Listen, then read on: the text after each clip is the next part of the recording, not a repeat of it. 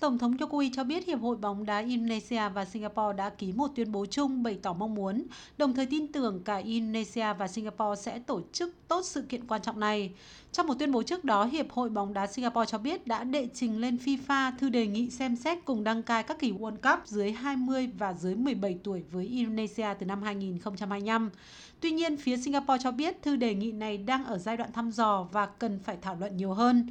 Tháng 3 vừa qua, Indonesia đã bị tước quyền đăng cai World Cup U-20 2023 do sự phản đối của một số quan chức chính phủ đối với sự tham gia của đội tuyển Israel. Quyết định của FIFA được đưa ra chỉ 6 tháng sau khi 135 khán giả thiệt mạng trong một vụ giẫm đạp tại trận đấu bóng đá ở Indonesia. Tuy nhiên, sau đó Indonesia đã tổ chức thành công giải U17 World Cup, mở ra cơ hội lấy lại hình ảnh của Indonesia trong làng bóng đá quốc tế.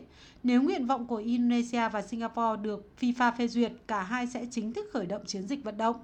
Các nước chủ nhà sẽ tự động đủ điều kiện tham gia giải đấu, điều đó có nghĩa là Singapore và Indonesia sẽ có cơ hội quý báu để được tham dự World Cup nếu là nước chủ nhà tổ chức giải đấu.